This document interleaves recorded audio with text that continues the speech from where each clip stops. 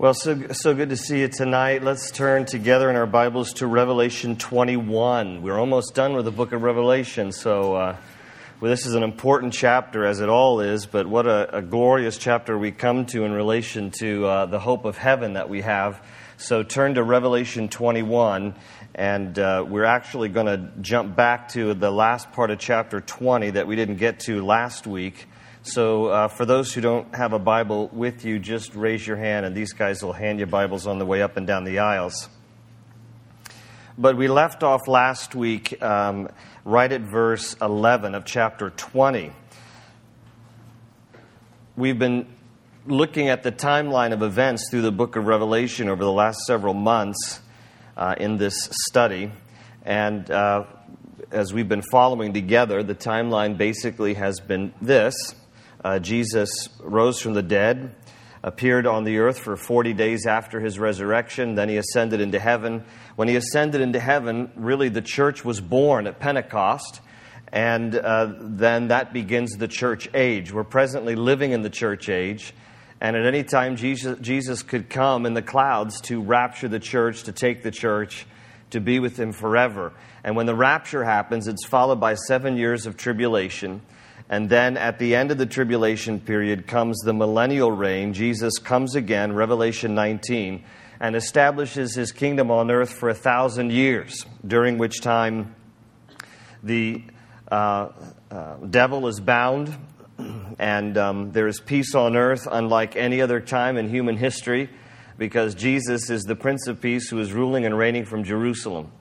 Now, at the end of the 1,000-year period, there is then the great white throne judgment, because you have to remember that people have been living on the earth and procreating, and they need an opportunity, really, to come to faith in Jesus by giving them a choice. And so Satan is released at the end of the 1,000 years, and those, unfortunately, who will be beguiled by him and deceived by him will join forces once again as the devil incites nations to rise up against the Lord, who's the Prince of Peace in Jerusalem, and nations will converge at the end of this 1,000-year period, and the Lord will smite them, and they will be utterly destroyed. And so the fury of his wrath and the winepress is given to us there in chapter 20, chapter 19.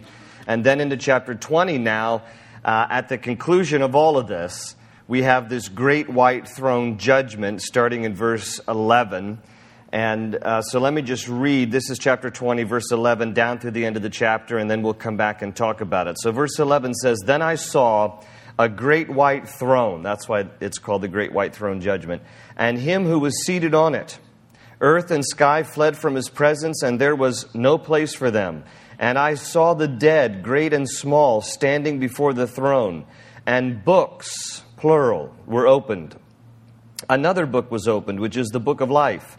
The dead were judged according to what they had done, as recorded in the books. The sea gave up the dead that were in it, and death and Hades gave up the dead that were in them, and each person was judged according to what he had done.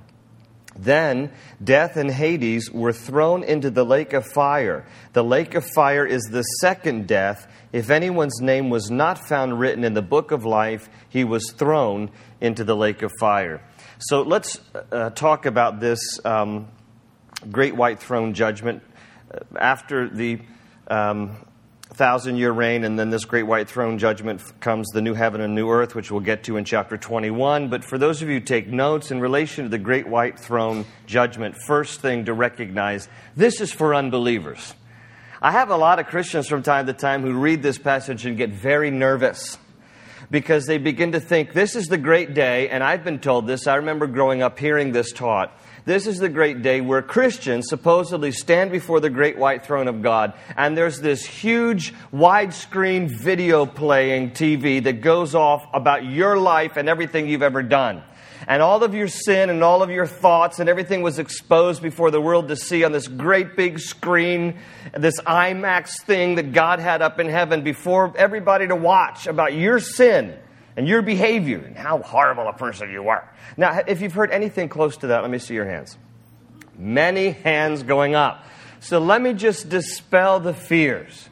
This is a judgment for unbelievers. This is not for believers. How do we know? Let me give you a few different references. For example, John chapter 5, verse 24. Listen to what Jesus said. Whoever hears my word and believes him who sent me has eternal life and will not be condemned. He has passed over from death to life. John 5:24. That's the words of Jesus. In other words, you accept him as your Lord and Savior, the judgment happens at that moment. When you become a Christian, you put your faith and trust in Jesus, your sins are covered by the blood. You've been judged at that moment as having been righteous in his sight because his sacrifice paid the price for your sins. So you will not be condemned, is what he says in John 5:24. You've passed over from death to life. It's not going to be revisited. It's not like Jesus says, you will not be condemned, you've passed over from death to life. But by the way, at the great white throne judgment, we're going to revisit it just for fun. That isn't what will happen. Romans 8, verse 1. There is therefore now no condemnation to those who are in Christ Jesus. So there's no condemnation. You're not going to appear before the great white throne judgment as a believer. Now some would argue, but wait a minute, and the passage is true.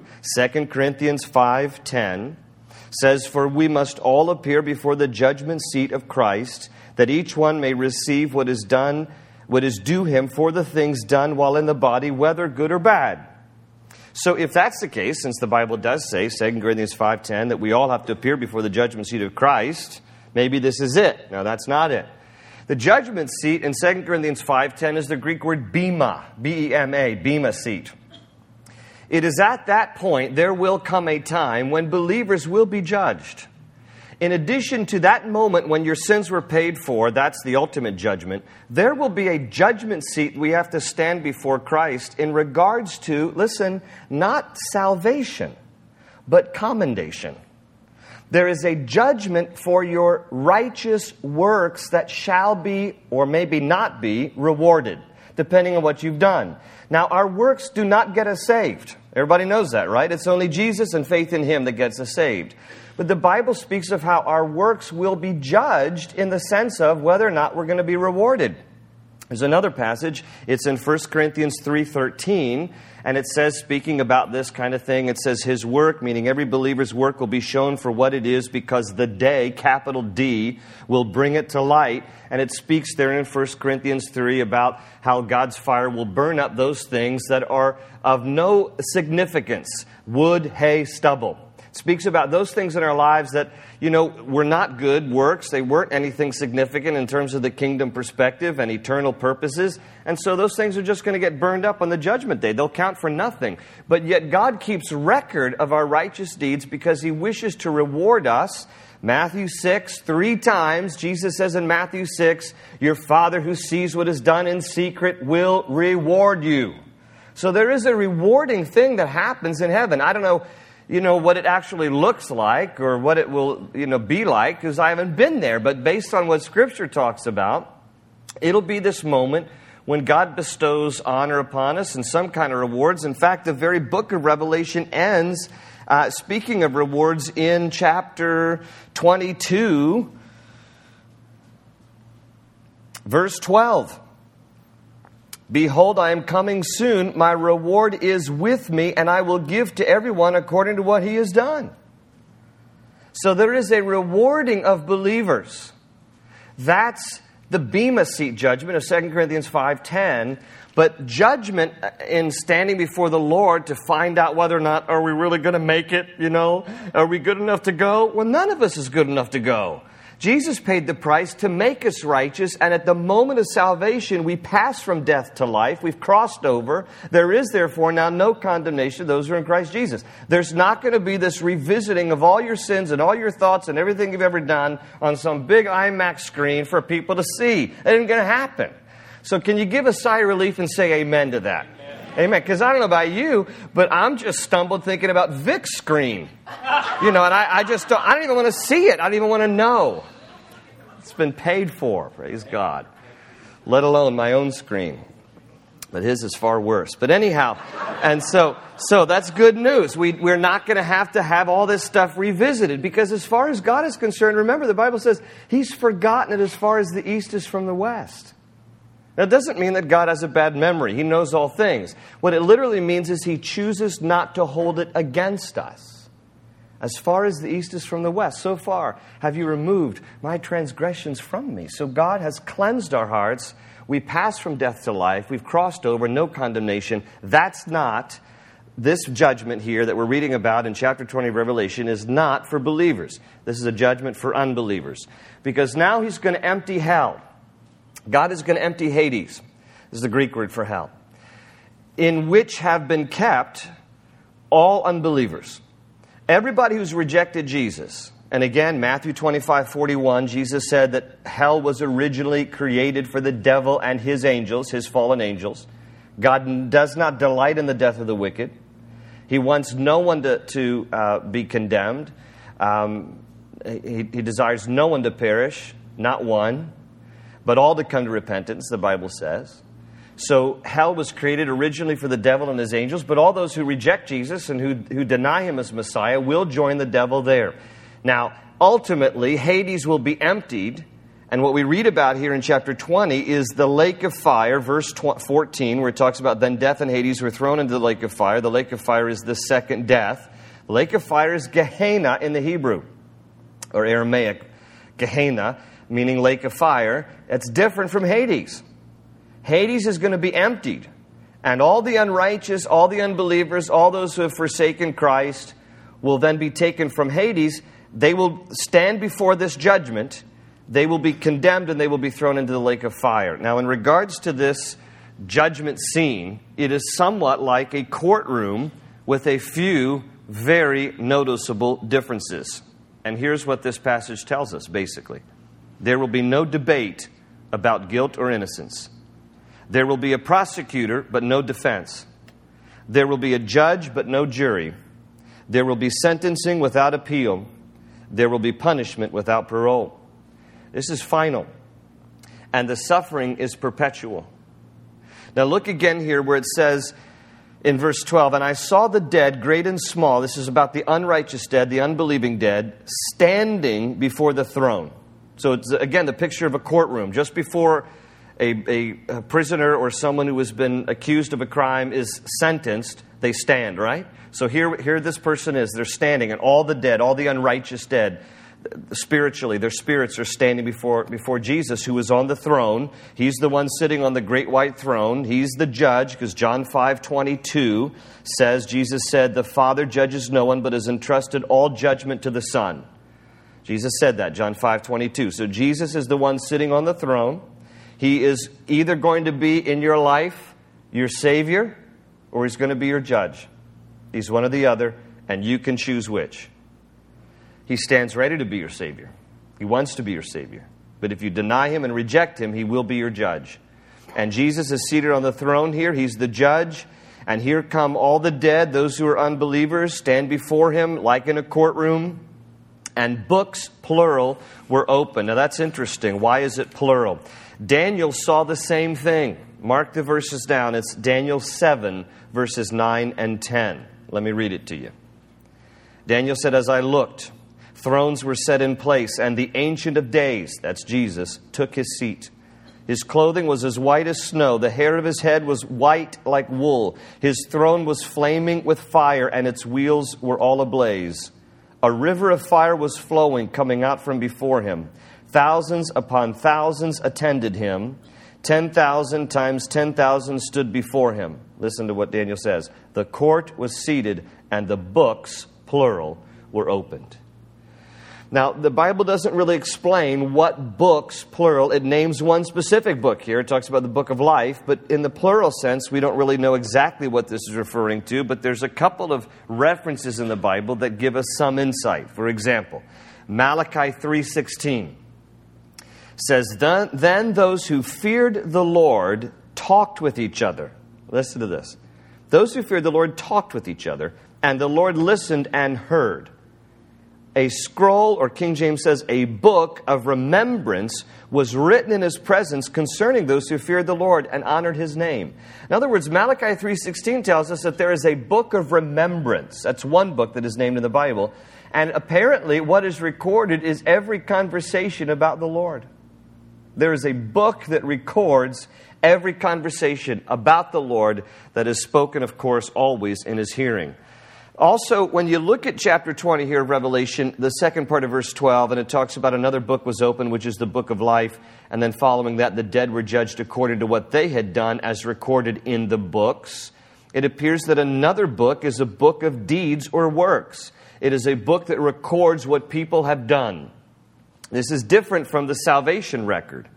Because then, in addition to that, those kind of books, book of remembrance, book of deeds or works, we also have the book of the law, of course, that Moses was inspired to pen by the Holy Spirit.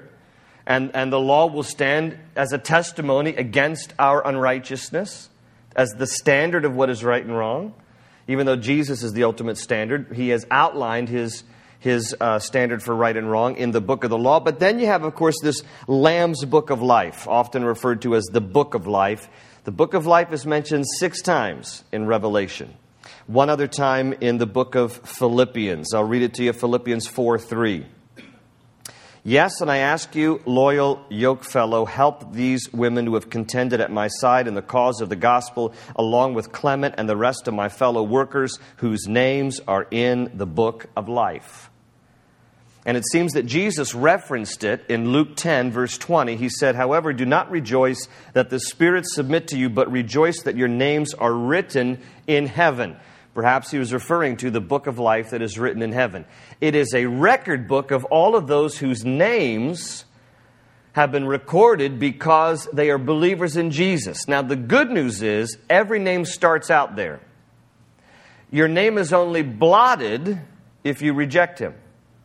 How do we know this? Well, we read it at the beginning of the book of Revelation. Go back to chapter 3 of Revelation. Let's just revisit it real quickly. Chapter 3.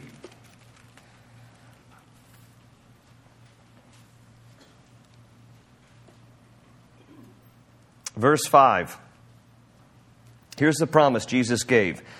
Revelation 3:5. He who overcomes will, like them, speaking about those believers of the church of Sardis, will, like them, be dressed in white. I will never blot out his name from the book of life, but will acknowledge his name before my Father and his angels. So every person who's born, their name goes there. Until you reach some age of accountability, whatever that magic number is, whatever that age is, where you're able to make a decision, if one does not and they reject Jesus, then their name is blotted out. But everybody's name starts there. It's only removed by rejecting the only true and way to be saved, which is Jesus. He said, I'm the way, not a way. I'm the way, the truth, the life. No man comes to the Father but by me. So, books are open. Go back here to chapter 20 now. And then it talks about, in verse 13, the sea gave up the dead, death and Hades gave up the dead. And so no more death. Death is done. Hades has been emptied. The other side of Hades, which is the paradise side, was already emptied when Jesus, during that 3 days that he was in the tomb, his spirit went to the paradise side of Hades and he ushered out all the believers who were believers in the righteousness that came by works, because that was all the Old Testament saints. They were kept in paradise until Jesus then could pay the price for all humanity. He goes to that paradise side of Hades, announces that he's the one who paid the price, the Lamb that was prophesied, the Messiah, and he ushers out, Ephesians tell us, he ushers out the believers, the righteous believers of the Old Testament saints, and he empties paradise side. So paradise side has been emptied since Jesus rose from the dead. Hades is still the place where all the unrighteous go, even presently, but it will be emptied on this day of the great white throne judgment. And so again, chapter 20 ends, verse 15, if anyone's name was not found written in the book of life, he was thrown into the lake of fire. And so that's the great white throne judgment. Don't be concerned you're going to end up there as a believer because your judgment already takes place at the time that you trust Christ as your Savior. As we look into chapter 21, we're introduced to the New Jerusalem. Now, that's what it's referred to here. As we read this 21st chapter, I want you to notice with me, it is just a beautiful description of what heaven will be like. I say will be like because this is not a description of what heaven presently looks like, at least that we know of. it might. Heaven itself right now might look like what is being described here. But what we're going to find is that as chapter 21 begins, the present heaven and the present earth are going to be destroyed. What we're about to read in chapter 21 has not yet been created.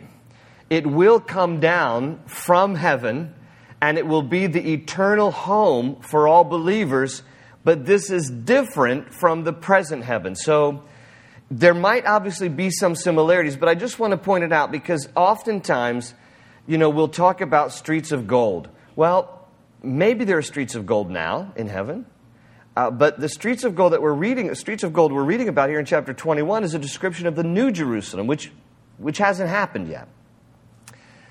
Even when I do funerals, I'm going to read from this 21st chapter because if nothing else, it gives us a glimpse of the beauty and splendor of what heaven probably does look like. But this is not exactly the same because the present heaven is going to be destroyed. So take a look here at this slide first, and then we'll read the first 8 verses, and then we'll back up. The New Jerusalem that's being described here, we're going to see that it tells us here that God will be present in verse 3. Verse 4 says all of our sorrows will be absent. Verse 7 tells us that believers will be present, and verse 8 makes it clear that sinners will be absent. So let me read the first 8 verses. Then I saw a new heaven and a new earth. For the first heaven, that's the one presently, and the first earth, that's what we live on, had passed away, and there was no longer any sea. I saw the holy city, the New Jerusalem, coming down out of heaven from God, prepared as a bride, beautifully dressed for her husband. And I heard a loud voice from the throne saying, Now the dwelling of God is with men, and He will live with them. They will be His people, and God Himself will be with them and be their God. He will wipe away every tear from their eyes. And there will be no more death or mourning or crying or pain, for the old order of things has passed away. He who was seated on the throne said, I am making everything new. Then He said, Write this down, for these words are trustworthy and true. He said to me, It is done. I am the Alpha and the Omega, the beginning and the end. To him who is thirsty I will give to drink without cost from the spring of the water of life. He who overcomes will inherit all this, and I will be his God, and he will be my son. But the cowardly, the unbelieving, the vile, the murderers, the sexually immoral, those who practice magic arts, the idolaters, and all liars, their place will be in the fiery lake of burning sulfur. This is the second death. Now, this is not the only place that we read about in the Bible that the present heaven and the present earth will be destroyed. For you note takers, mark this down, Isaiah 65, verse 17. Isaiah saw this thousands of years before it's going to happen. Isaiah 65, 17. Behold, I will create new heavens and a new earth. The former things will not be remembered, nor will they come to mind. Also, this passage, 2 Peter 3, verses 10 through 14. But the day of the Lord will come like a thief. The heavens will disappear with a roar. The elements will be destroyed by fire. And the earth will be, and everything in it will be laid bare. Talk about global warming. Listen. Since everything will be destroyed in this way, what kind of people ought you to be? You ought to live holy and godly lives as you look forward to the day of God and speed its coming. That day will bring about the destruction of the heavens by fire, and the elements will melt in the heat. But in keeping with His promise, we are looking forward to a new heaven and a new earth, the home of righteousness. So then, dear friends, since you are looking forward to this, make every effort to be found spotless, blameless, and at peace with Him. So this is going to happen. Present heavens, present earth are going to be destroyed. The end of the great white throne judgment, then there's going to be this destruction of the heavens and the earth. That's probably no doubt what Jesus was referring to in Matthew 24, verse 35, when He said, Heaven and earth will pass away, but my words will never pass away. He was looking at that day when what we know now as earth and what is presently heaven will both be destroyed. And there's going to be this new holy city, this new Jerusalem that's going to come down, and it's beautifully described here. Now, this does present in our minds a bit of a dilemma if you're thinking this through at all, because it talks about present heavens and present earth being destroyed, and then this heavenly city coming down. Well, then what happens to all of us? Where are we? Well, there's going to be obviously some kind of miraculous suspension in the universe where we're just suspended as this great white throne judgment is occurring here. Earth is destroyed, heaven is destroyed, and God is starting all over, brand new. So He's got the ability, if He presently suspends the earth in the universe, He's going to be able to suspend us on some kind of, invisible platform, I suppose, or whatever, as this new Jerusalem, this holy city, is coming down from heaven. And it's being described here as like a bride beautifully dressed for her husband, verse 2. So it's just going to be this beautiful, magnificent thing. I can still remember seeing Terry when she was at the back of the church and, with her dad and ready to come down the aisle. Just that, flutter of your heart and just that nervous and how beautiful she was. And, every man knows that moment and remembers that moment when you married your wife. And the picture here is the beauty of what God is creating here. So the bride language here is not a reference to the church. The bride language is the beauty of what we're going to behold here. And it's going to be ours forever and ever. It's going to be our home with the Lord forever and ever. And so he talks about verse 3, this loud voice from the throne, saying, now the dwelling of God is with men. It's interesting. That word dwelling is the Greek word skenu. It's the same word used in John 1:14, where it talks about, and the Word became flesh and dwelt among us. Means to tabernacle among us. That the Lord Jesus, God took on skin and dwelt among us. And even in a more magnificent way, will we be in the presence of the Lord, dwelling with Him forever and ever. The dwelling of God is with men. He will live with them. They will be His people. God Himself will be with them and be their God. And I love verse 4. And I do believe that, again, even though this is speaking of the new Jerusalem that's coming, This has got to be descriptive of heaven now. The idea of how He wipes away every tear from our eyes. No more death, no more mourning, no more crying, no more pain. The old order of things has passed away. Our physical lives, physical bodies, physical emotions, so limiting, so deceptive, so unreliable. Our bodies begin to fade, and the older people get, the more debilitating things become, and sometimes disease sets in, and arthritis, and I read a passage like this, and I think about the paraplegics of the world who just feel, or quadriplegics feel trapped in their body, but one day they're going to run the streets of gold. I mean, to know Christ, to be with Him, to be absent from the body, to be in His presence. I mean, what a beautiful thing to know that all the limitations of our physical bodies, all the aches and pains, all the instability of our emotions, all the grief, the mourning, the pain is going to be gone.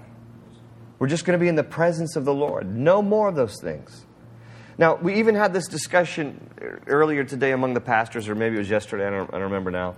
Everything starts to, when you get older, your mind is less sharp. But anyhow, I don't remember if it was today or last year. But anyhow, we had this discussion about going to heaven. And, what's the deal about, and people have asked me this before, one of your loved ones isn't there. They rejected Christ as their Savior. Will you know that? I don't believe we'll know it. And if we do know it, there must be this ability to not grieve over it in some way, because I don't know how to explain it. We just have to believe that what God says here when He says no more crying, no more pain, no more mourning, no more grief, that you're not going to... My guess is you won't even know that your loved one is missing. I think, sometimes memory is not all that what it's cracked up to be, Sometimes it's good to forget some things. And it would be pretty painful to look around and maybe remember certain people that weren't there. I mean, that would be painful. So there's got to be a way that either God prevents us from having that knowledge, or in some way He wires us in the same way that He's wired so that we can have a coping mechanism that we presently don't have. Remember, when God created Adam and Eve, He originally created mankind to live forever. When man sinned, death entered the human race. But we were never originally hardwired to experience death, because that was not God's original intention. I personally believe that the emotion of grief is the most painful and horrible emotion humanly, because we were never hardwired to experience it. It was never God's intention we should die or experience death. So when sin entered the human race, now suddenly we're left with an emotion that is raw and in many ways very, very difficult to manage, except for the grace of Jesus, because we weren't designed to have to experience that emotion. And so, even you as a believer, and you're struck with grief, it's a very real emotion.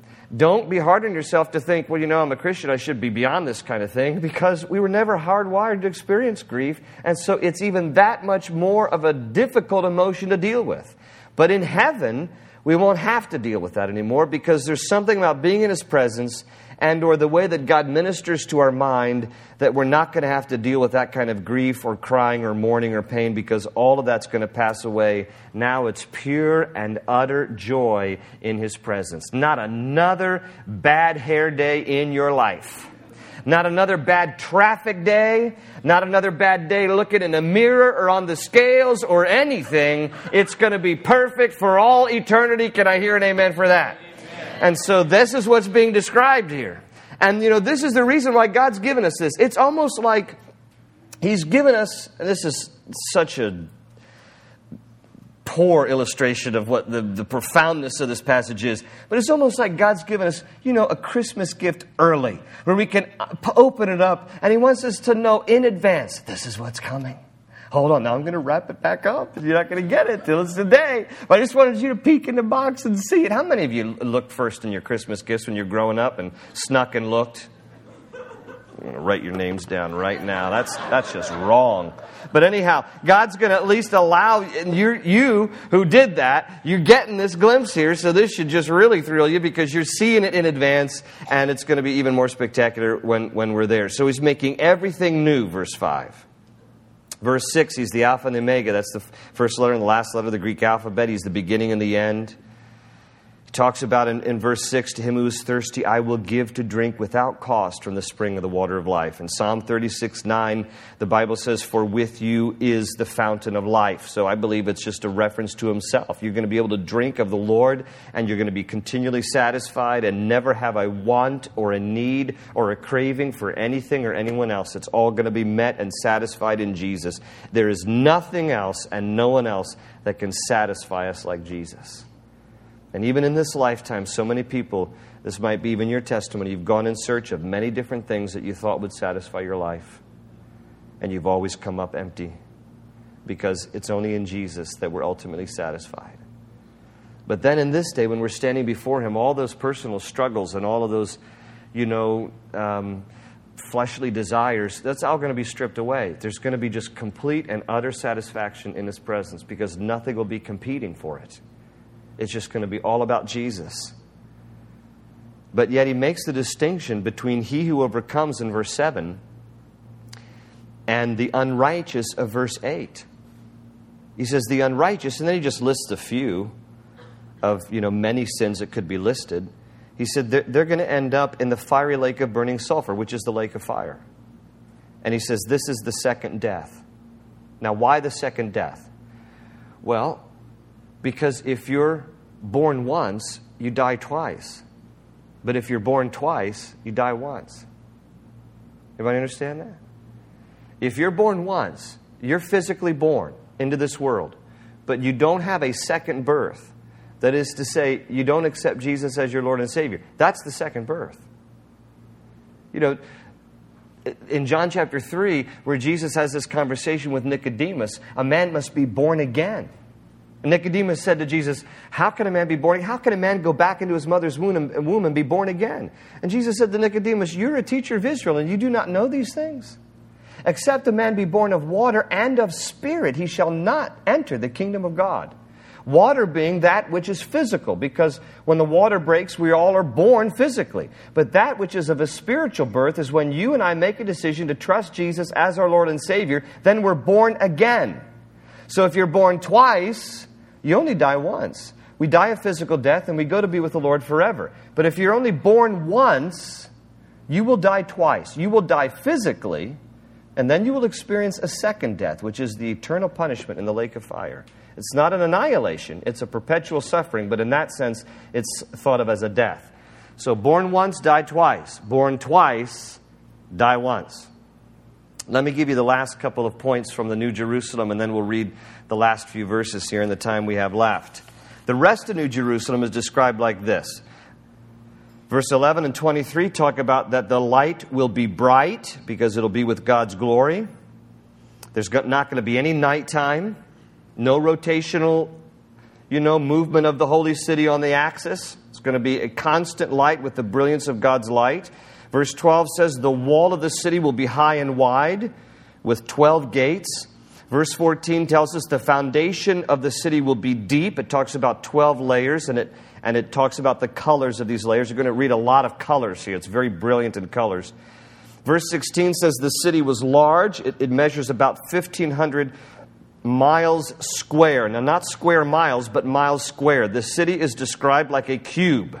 It is 1,500 miles high, 1,500 miles wide, 1,500 miles long, 1,500 miles deep. It is described somewhat like a cube, and the dimensions, 1,500 miles in every direction, is basically a little smaller than the size of the moon, if you want just proximity. And then verses 18 to 21 talk about how the city will be beautiful. So let's read ahead. Verse 9, I'm going to read through the end of the chapter, and then we'll come back and comment. Verse 9. One of the 7 angels who had the 7 bowls full of the 7 last plagues came and said to me, "Come, I will show you the bride, the wife of the Lamb." And he carried me away in the Spirit to a mountain great and high, and showed me the holy city, Jerusalem, coming down out of heaven from God. It shone with the glory of God, and its brilliance was like that of a very precious jewel, like a jasper, clear as crystal. It had a great high wall with 12 gates. On the gates were written the names of the 12 tribes of Israel. There were 3 gates on the east, 3 on the north, 3 on the south, and 3 on the west. Now, this is interesting because it gives a similar description to the arrangement of the 12 tribes of Israel. When you look in the Old Testament, the 12 tribes were arranged with 3 tribes to the north, 3 to the south, 3 to the east, and 3 to the west. And that's how the gates are going to be located in this great city. And so the 12 tribes of Israel, names written on each of the gates. Verse 14 says, the wall of the city had 12 foundations, and on them were written the names of the 12 apostles of the Lamb. Now that brings into debate what 12 names. Surely Judas's name won't be on there, so who will be the 12th? Will it be Paul? That would be my guess. Does it matter? No, because we'll just read it when we get there. Stay tuned. Verse 15. The angel who talked with me had a measuring rod of gold to measure the city, its gates, and its walls. The city was laid out like a square, as long as it was wide. He measured the city with the rod and found it to be 12,000 stadia in length. And I converted it for you, about 1,500 miles. Is what 12,000 stadia is. 1,400 to 1,500 miles, right around in there. And as wide and high as it is long. So see, it's being described here like a cube. Incidentally, the present city of Jerusalem is only about 1 square mile. So this is, infinitely superior to that. Verse 17, he measured its wall, and it was 144 cubits thick. And that is about 200 feet. Now, this is difficult to understand because the word thick doesn't appear in the original Greek language. So it really says he measured its wall and it was 144 cubits by man's measurement. So does that mean it was 200 feet high or 200 feet thick? The NIV opts for thick, but we don't really know if it speaks of height or width. but by man's measurement, which the angel was using. Verse 18, the wall was made of jasper, and jasper, we don't really know what that color is. It's going to describe, elements, jewels here, minerals that we might know of as a color now. Is that necessarily the color then? We don't really know. Jasper can come in reddish, yellowish, brown, or green, so we don't really know. And the city of pure gold, as pure as glass. So there's something very transparent but colorful all at the same time. The foundations of the city walls were decorated with every kind of precious stone. Now, what we're going to read here are the 12 layers that have the 12 names of the apostles written on them, and so they're very colorful here. Notice this color. It says the first foundation was jasper, the second sapphire. So jasper, probably more like a crystal clear, like a diamond. The color sapphire, of course, as we know it, would be like a deep blue. The third is called chalcedony. Chalcedony is kind of a greenish stone with some stripes of other colors mixed in. The fourth, emerald, which, again, as far as we know these colors, that would be a deep green. The fifth, sardonyx. Sardonyx is kind of a reddish white onyx. Some people have described it like the color of healthy fingernails, so some kind of a reddish white. The sixth is carnelian, which is a fiery red stone.